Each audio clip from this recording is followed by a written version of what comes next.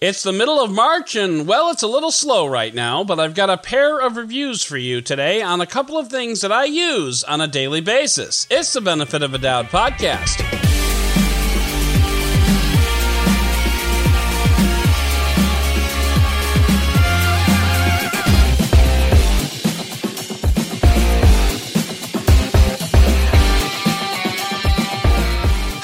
Welcome to the Benefit of a Doubt podcast. I'm your host, Adam Dowd, and this week we've got a pair of sort of mini reviews for your earholes. Things are admittedly a little slow right now, given my limited resources, but the things I'm reviewing today are items that I use on a daily basis.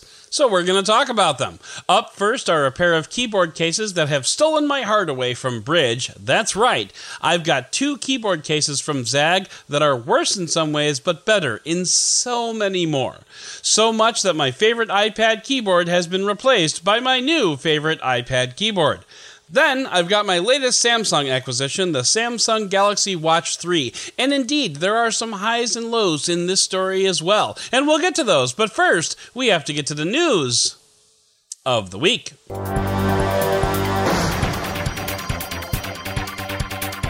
Jack Dorsey is selling his very first tweet, and right now the bidding is up to $2.5 million.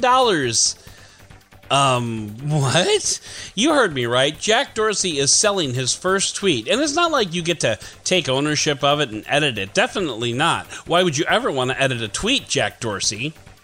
Rather, it's being sold as a piece of digital art that you can own. You get what's called a non-fungible token based on blockchain that can't be altered at all, and it will show that you own the tweet just as if Dorsey himself had printed it and framed it and handed it over.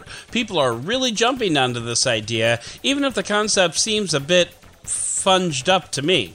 This whole thing is a bit nebulous, to be honest. I get the idea of ownership. What I don't get is why? Why would you want to be the owner of anything digital? No, that's not quite right, because if that was my reasoning, I wouldn't buy movies on Amazon.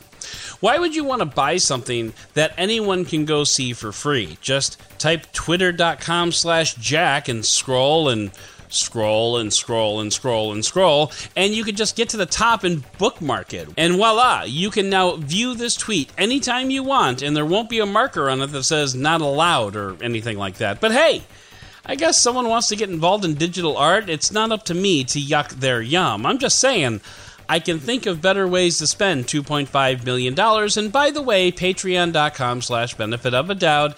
And I thank you.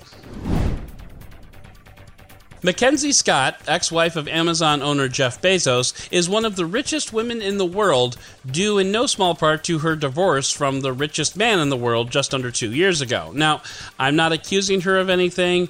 Good for her, honestly. And even better for her, because she got remarried to Dan Jewett, a school teacher in a private school in Seattle. And I really only bring this up because finally, a teacher in a private school is getting the money that all teachers deserve. Here's wishing the happy couple all the best, and now my wife is jealous that I didn't start Amazon, but I did start the Benefit of a Doubt podcast, so there's that. Tim Bedford of Tech Radar got a chance to go hands-on with Oppo's rollable phone, the Oppo X 2021. This is just a prototype/concept device that'll probably not go on sale this year, but Bedford had some thoughts about the experience that he wanted to share. In addition to the rollable losing the crease that has become so commonly complained about in foldables, the Oppo X 2021 is easily held in one hand and is seamless when opening and closing. It's just very smooth, and the transitions the software makes going from small to large is actually really good at this point. There's also a couple of things that are not awesome about this device. The first is Oppo's mechanism for getting the screen to actually open and close. Oppo is using a button that you can double press or slide your finger along to open and shut the phone. Bedford mentioned that the button, and specifically the slide-on gesture, is quite finicky when trying to get it to work correctly, but the other thing that Bedford points out is one that I can definitely get behind. The screen just doesn't get all that much bigger when the rollable opens. It goes from being a phone to being a really small tablet, and I guess that's nice for consuming some media, but it's only going from a 6.7-inch screen to a 7.4-inch screen, which is not that big of a difference. Now look, I'm a fan of this form factor, very much so. I would very much love to go hands-on with it myself because, damn, it just feels like it would be so cool, but honestly, I'm kind of waiting for a foldable that goes from being the size of an iPhone to something that's going to be the size of an iPad. Now we're talking about being truly useful and redefining how you use your devices. I will be ordering a Galaxy Fold 2 in the not-too-distant future, so maybe I'll be changing my tune. But from a backseat driver perspective, that's kind of where I am at the moment. Mark Zuckerberg, the head of Facebook, which we all know is the crappy company run by terrible people, and yes, by implication, Mark Zuckerberg is one of the terrible people that runs that crappy company. Well, Mark Zuckerberg is apparently a listener of this show. Hi, Mark. Because this week, Zuckerberg gave an interview on the Information's Podcast 411 about VR and AR and the future of VR collaboration. In the interview, Zuckerberg said that in the future, we'll be able to scan ourselves and insert that image as our avatar, making interaction even more realistic. And my goodness, Mark, wherever did you get such a marvelous idea? Oh, yeah! Really kind of neat. It's like these hologram interfaces that we see in Marvel movies. And seriously, how long is it going to be before a company figures out how to use AI to do a quick body scan and just put that image in there instead of a cartoony avatar? This is really cool tech, and I'm going to be keeping an eye on it. So the only conclusion I can draw here is that Mark Zuckerberg is a listener of my show and got the idea from me, and my finder's fee check should be in the mail as we speak. But no, I'm not going to stop calling Facebook the crappy company run by terrible people just because one of those terrible people happens to be a listener. That wouldn't be fair to my other listeners who rely on my honest and completely unbiased commentary.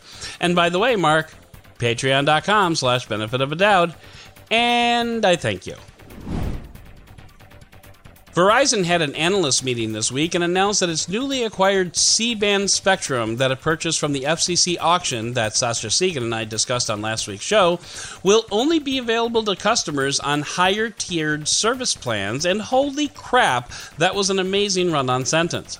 Verizon said that only customers on premium unlimited plans like Play More, Do More, and Get More unlimited plans will be able to access that C-band spectrum. Everyone else will be stuck with Verizon's paltry "please let us sell the iPhone 5G network," which is barely a step up from the 4G network.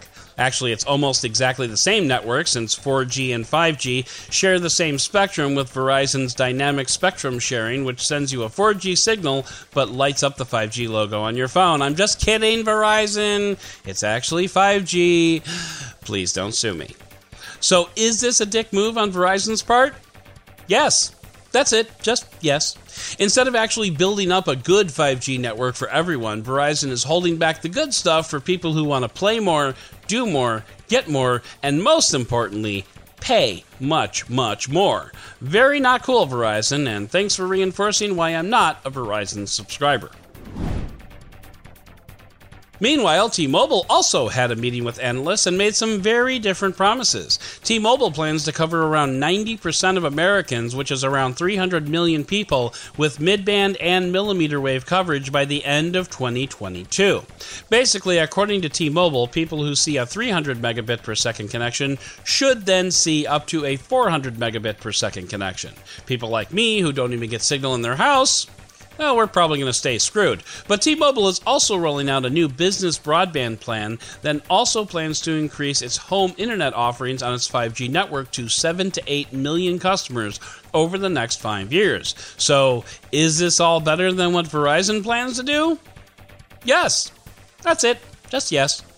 T-Mobile was already in a good spot because of its Sprint purchase, so most of T-Mobile's ambitions are already well on their way to being played out. And by the way, this is why I'm a T-Mobile subscriber. AT&T also had its analyst call this week, and They actually didn't talk much about 5G at all. The point of today's call was to talk about broadband and fiber, and there were some interesting fact nuggets dropped. Right now, watching 3 hours per day of 4K video results in about 640 gigabytes of internet usage per month. That's not bad. But since the pandemic and with more people working from home, AT&T estimates that median homes will use around 1.5 terabytes per month by 2025, while the top 10% of homes will use close to 4.6 terabytes, and holy crap!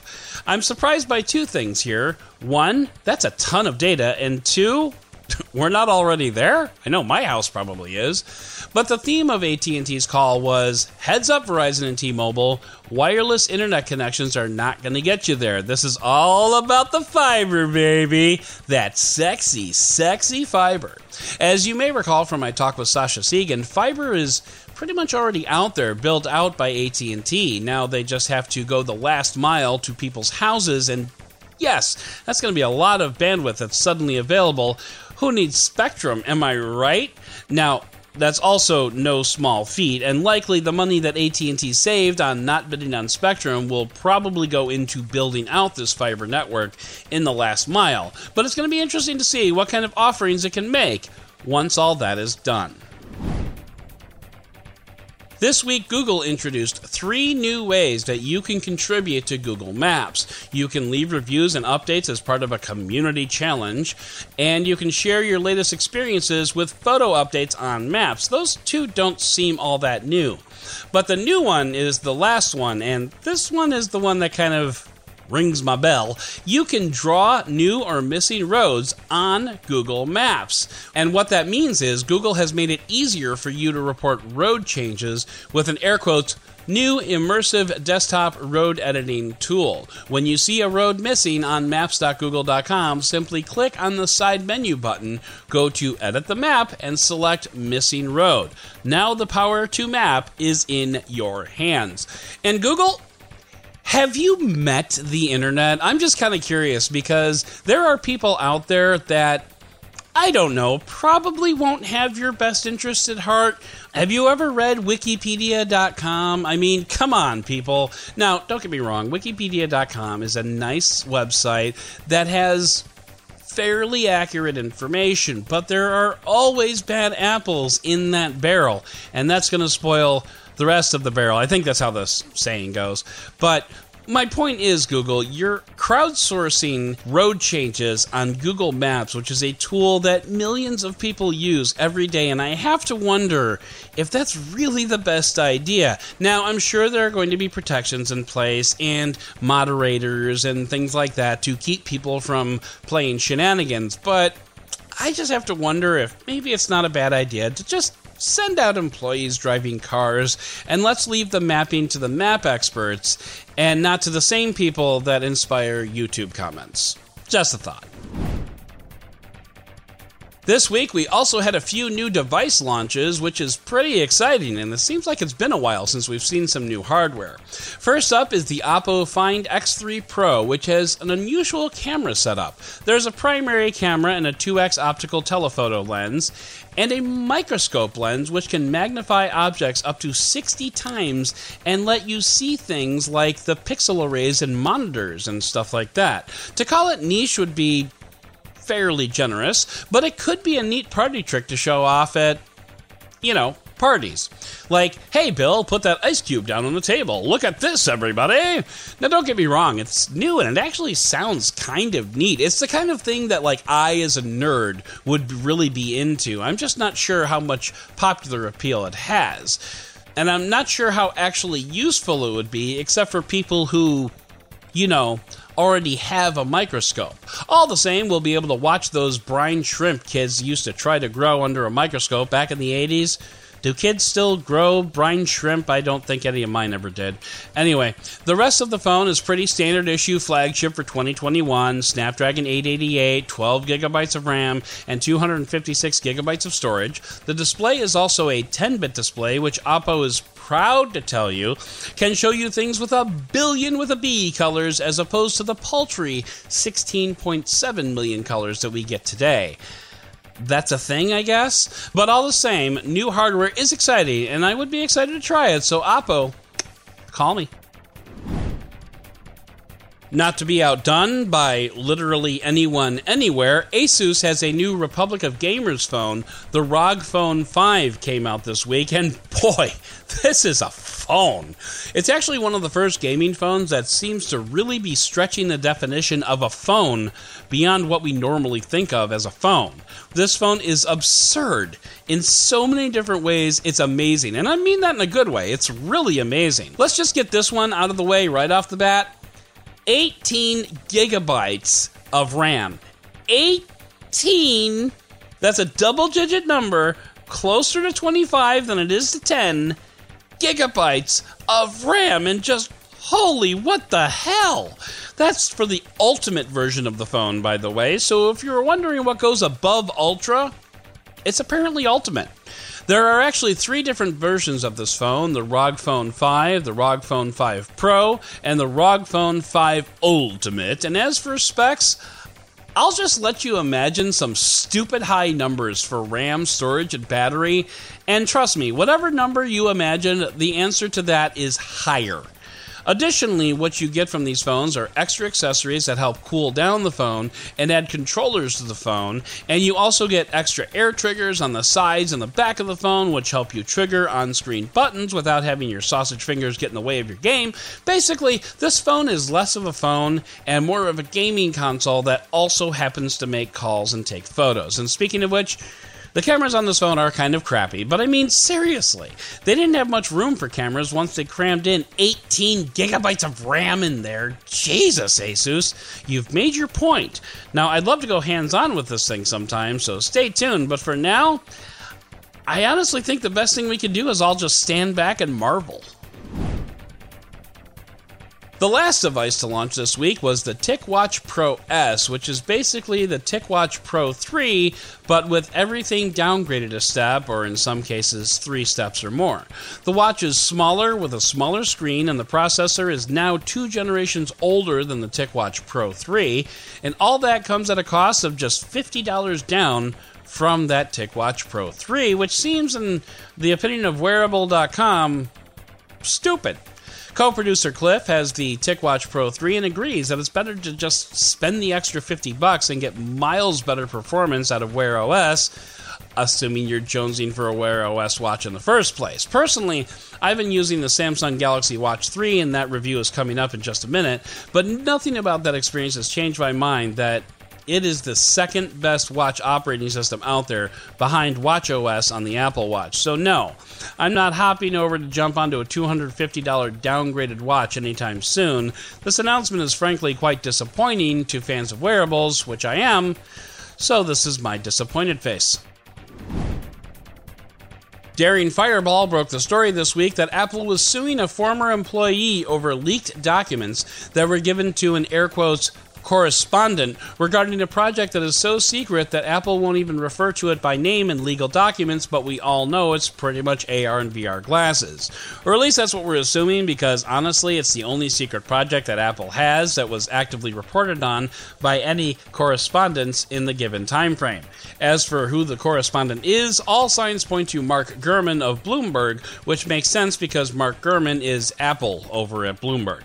It's interesting that Apple is pursuing this litigation, seemingly wanting to tamp down on leaks hardcore and send a message to other employees like, if you want to mess with the bull, you're going to get the horns, baby. And I get that. What I don't get is that according to the legal filing on the former employee's departure, their credentials are killed at midnight on their last date of employment. And at 10:30 p.m. that night, Homeboy logged in one last time. But seriously, how is Apple so lax in its security? I've left jobs at supermarkets before that had my locker taken away from me before I even left the building. I've left jobs that had my email shut down literally days before my last day. Like, as soon as I walked out the door, they shut that shit down. Apple's all like, by the way, you have until midnight if you decide you want to screw us. I place this blame squarely at Apple's feet. You gotta tighten things up there, Apple. Come on, let's get serious. And finally, and this is way over my head, so bear with me on this, but according to scientists, a physical warp drive, as in the engine that drives the USS Enterprise, is actually possible. Previously, it had been thought that a warp drive was impossible because it required negative exotic particles that we didn't know how to create. Well, in a paper published this week, scientists demonstrated the theoretical possibility that one could actually warp space-time using common household items. Okay, I'm kidding about that part. But what they said was the technology and the physics exist today to make it possible. We're still nowhere near being actually able to do it because the power generation requirements alone would be insane, but now scientists think that warp drive might be theoretically possible in tens or hundreds of years. Not like a few tens, like lots and lots of tens, but still. That means if everything goes perfectly, like our grandchildren could be riding on the USS Enterprise, and that raises a much more scientific and cultural problem. People, listen up here, pay attention. Start teaching this to your children now. The first interstellar warp-capable ship has to be called the Enterprise. We cannot screw this up and let it be called the Millennium Falcon. So start teaching your kids now, Enterprise, Enterprise, Enterprise. And when they have kids, you get your kids to tell their kids, Enterprise, Enterprise, Enterprise. We cannot drop this ball, people. This is just too important.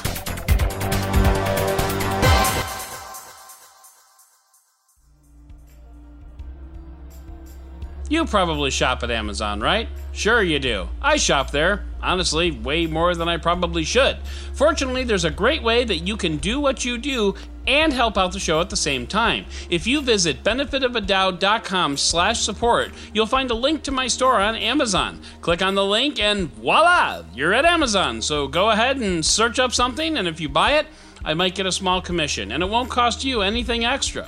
There are more great options for helping me out at benefitofadow.com/support. That's benefitofadow.com/support. You'll get a list of all my affiliations and monetization options all wrapped up in a neat little package at benefitofadow.com/support. I hope you visit, I hope you go shopping, and as always, I thank you for listening.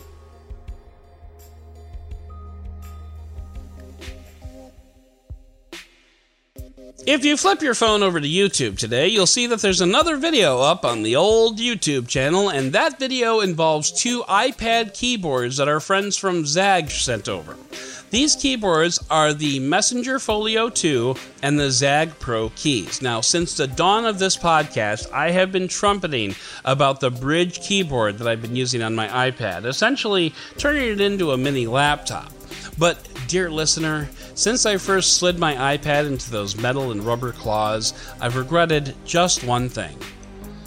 Damn, that keyboard is phenomenal, but I cannot use my iPad in portrait. This presented a bit of a problem. Fast forward to about a month ago when I reached out to my friends at Zag, and side note, they're pretty awesome over there at Zag.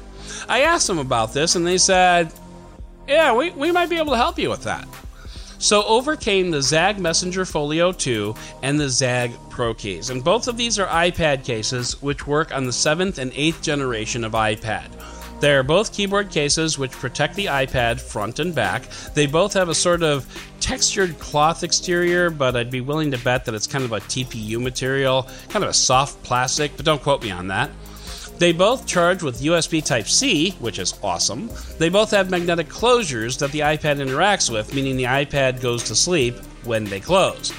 They also both have a way of storing the Apple Pencil, which is awesome since I just got an Apple Pencil for Christmas. And they both flip out and stand the iPad up with the keyboard exposed, pretty typical of what you see from a keyboard case on an iPad. So let's get into the differences, and I'm going to start with the Messenger Folio. That case has a hard plastic shell that the iPad slides into, which holds it in. The pencil holder is a simple elastic loop at the top.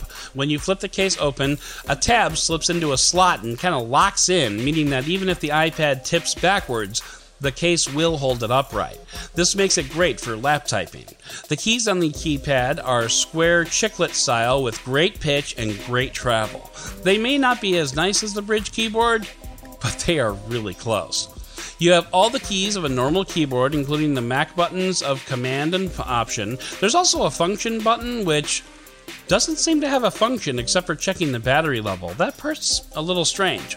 There's an additional row across the top of the keyboard with various functions like multitasking, media play controls, volume, stuff like that.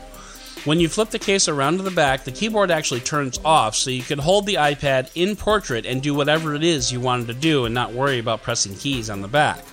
When you close the case stays closed magnetically attached to the iPad. Overall, this is a really nice keyboard that turns your iPad into a laptop, is very functional, and if this were the end of the review, that would be good enough. But dear listener, it is not the end of the review. Because for just another $20, you can get the ZAGG Pro Keys. And the cool part about the ZAGG Pro Keys is that it's kind of two cases in one. The first case is a protective TPU case that fits around the iPad, and this case attaches magnetically to the keyboard part, which means when you don't need it, the keyboard can go away. Not around behind the device, but totally away. The pencil holder is embedded in that first TPU case, so the pencil is always with you. Also awesome. There's also a little flap that magnetically closes the case and clasps it shut. It's very slick. The keys on the keyboard are also rounded squares, which also have great pitch and great travel. I wouldn't say I prefer this keyboard to the Folio 2. It's about the same, maybe a little bit better. But the ZAGG Pro Keys also uses magnets to attach the iPad to the keyboard when it's open, and there are two positions to which it can open, so you can change the angle to suit your preference or your environment. Like the Folio 2, there's a function button, and I can't figure out what it's there for. There's also a row of keys across the top with similar controls, but the ZAGG Pro Keys has an advantage over the Folio. The Pro Keys can connect with two different devices, and there's a button for each of them in that top row. What that means is I can connect my computer to one button and my iPad to the other, and if I'm typing something up on my iPad but I need to interact with my computer, I don't have to move the iPad out of the way. I can just switch over, type what needs to be typed, and then switch back. It's really awesome. Another keyboard I just picked up from Logitech has 3 such buttons, so I can add my phone to that one as well, but that's probably a different review. Now, the ZAGG Pro Keys does add a lot of bulk to your iPad that the Folio doesn't. I don't have weight specifications, but the Pro Keys is noticeably heavier than the Folio 2. Plus, the hard rubber case the Pro Keys uses to protect your iPad has very rigid buttons that make using volume and power controls a little hard to use around the outside of the iPad. Now, all of those have keys on the keyboard to use, but it's still worth mentioning that they're quite stiff. But overall, this is a great keyboard. They're both great keyboards, and I kind of love them just a little bit, which makes me a little sad because I really love the Brydge keyboard as well. But that portrait versus landscape limitation kind of did the Brydge keyboard in my world. It sucks, but there it is. So therefore, if you were to ask me today what a good keyboard case for the iPad is, it is the ZAGG keyboards, hands down. What they lack in keyboard equivalents to the Brydge, they more than make up for in terms of freedom and versatility. I simply love that I can use my iPad in portrait again, and these keyboards did that for me.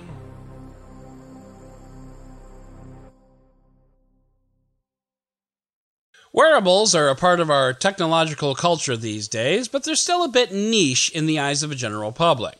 Personally, I wouldn't be without one, and that's coming from a guy who didn't wear a watch for close to 20 years from, well, I guess the time I got a pager until the time I got the Moto 360 original during my Pocket Now days. And no, being without a watch seems absurd, but my philosophies about having a smartwatch have evolved since 2014, when I thought that apps would make the watch. That's really no longer the case. Now it's functionality which makes the watch, and we'll get to that right now in our full review of the Samsung Galaxy Watch 3.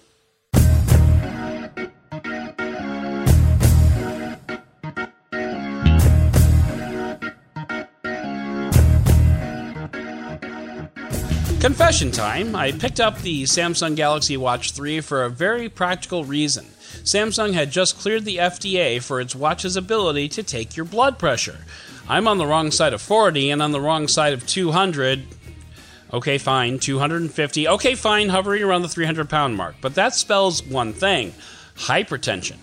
It's a constant battle, but we're really not here to talk about my health, except, yes, we kind of are. That'll become clear in a second.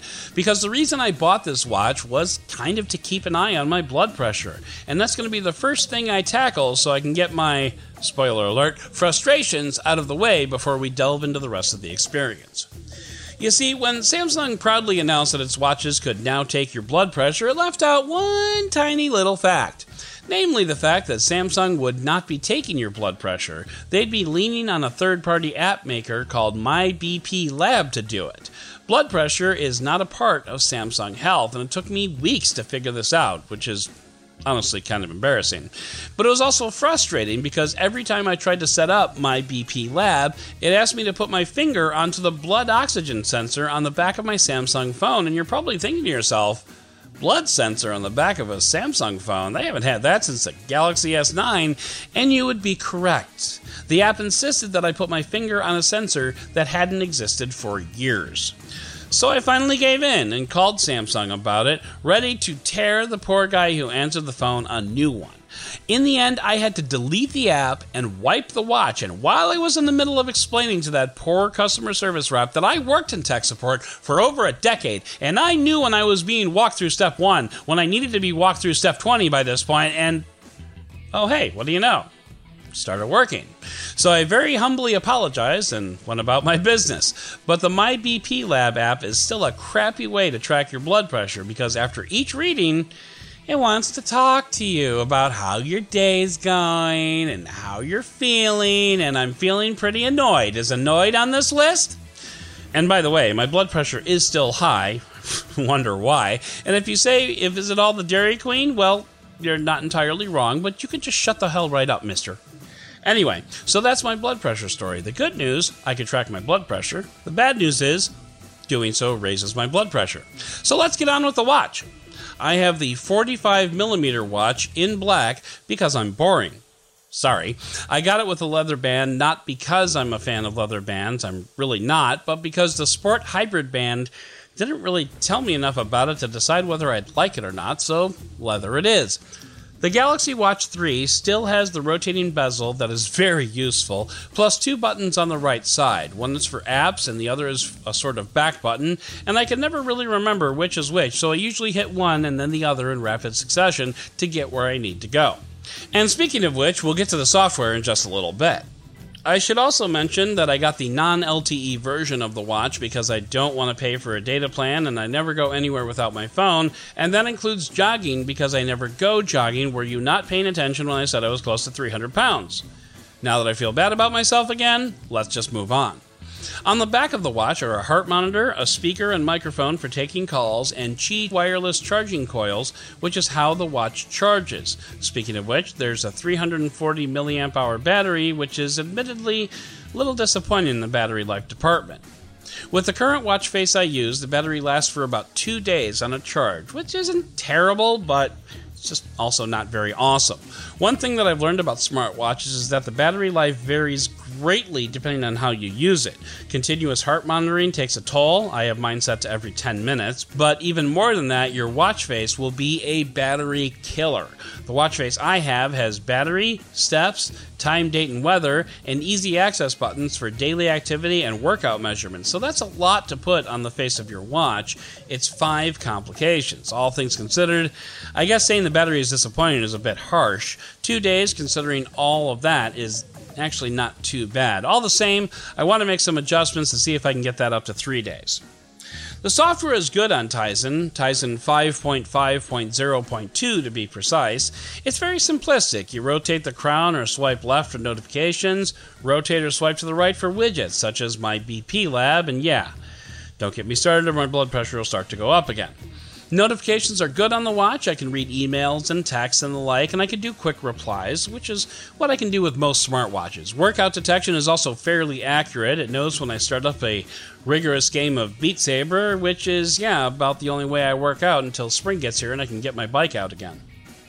The watch has Samsung Pay built in, but to be honest, my phone is always in my hand, so I usually forget that Samsung Pay is in my watch. I have tested in a few locations, and it works just fine, though MST has been removed from the Watch 3, just like in the Galaxy Ultra. Bummer, but I get why you did it, Samsung. But let's talk about the other benefit to having a smartwatch: fitness. Again, wrong side of 300 pounds, so I'm not a fitness junkie, obviously.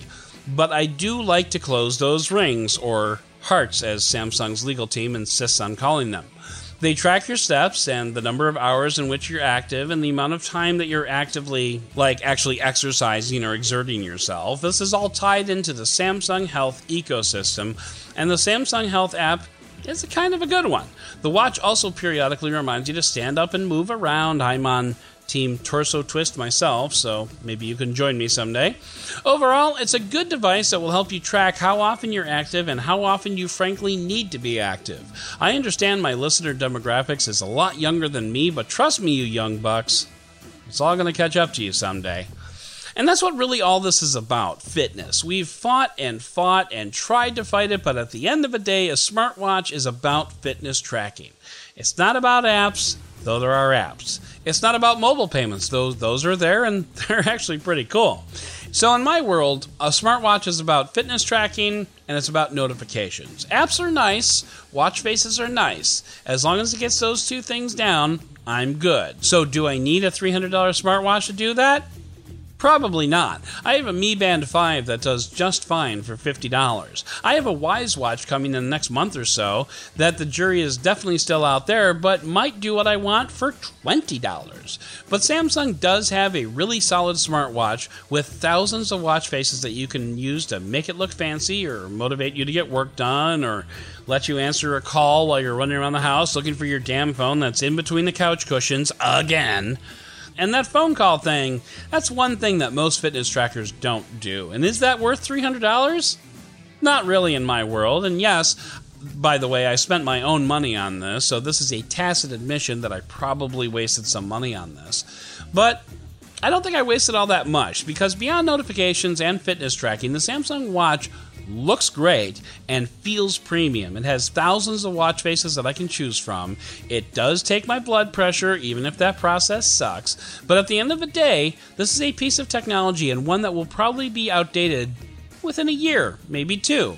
Next year's Galaxy Watch is rumored to have glucose monitoring, which is valuable for everyone, not just diabetics. So yeah, at that time, I'll probably wish I had that.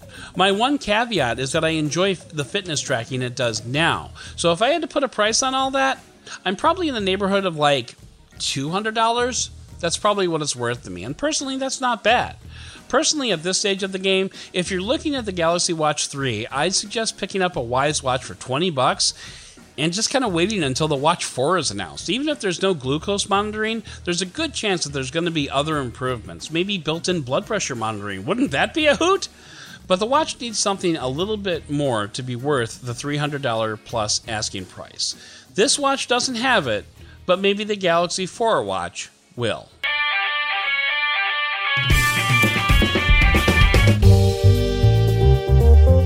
So that's going to do it for this episode of the podcast. I would like to thank Zag for sending me those 2 keyboards to test out.